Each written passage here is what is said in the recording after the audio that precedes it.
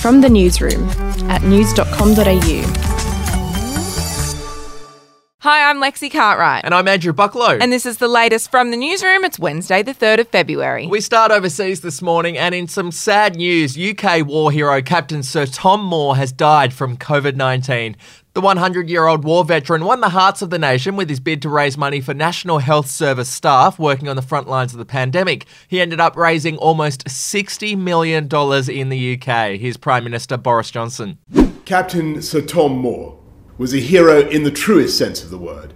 In the dark days of the Second World War, he fought for freedom, and in the face of this country's deepest post-war crisis, he united us all. He cheered us all up, and he embodied the triumph of the human spirit. He became not just a national inspiration, but a beacon of hope for the world. Back home now, and at least 59 homes have been lost as a bushfire continues to burn out of control east of Perth.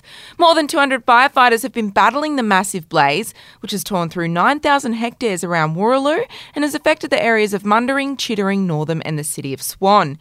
Conditions are expected to be favourable for firefighters this morning, but they're worried that will change after lunch. To travel news now, and Virgin Australia will suspend all flights to New Zealand, Bali and Fiji until at least June 19. Virgin's decision comes after the federal government decided to halt the travel bubble with New Zealand after the detection of a locally acquired case of COVID-19. Meanwhile, industry insiders have warned 60% of tourism businesses will go bust unless the federal government throws a financial lifeline to the sector after the expiration of the JobKeeper program in March. We'll be back in a moment.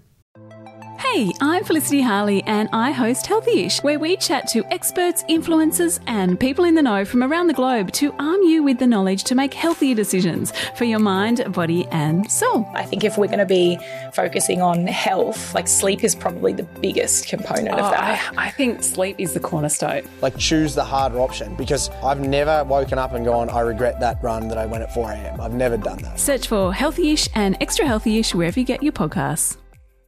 Alrighty, to showbiz now, and Marilyn Manson has hit back at abuse allegations. Earlier this week, his ex, Evan Rachel Wood, claimed the singer horrifically abused her for years and brainwashed and manipulated her into submission. Whoa. Manson, who was dropped by his record label in the wake of allegations, responded on Instagram and said the recent claims about him are horrible distortions of reality. Okay, finishing with sport, and Australia's Test series against South Africa has been postponed due to an unacceptable risk posed by the coronavirus pandemic. Cricket Australia pulled the pin on the 3-test series, but Cricket South Africa was less than impressed. The organisation released a slightly bitchy statement saying the stance taken by Cricket Australia is regrettable and will have a serious impact on the sustainability of the less wealthy cricket-playing nations. That's it for this episode of From the Newsroom. We'll be back with another update in the Arvo. Your update from news.com.au.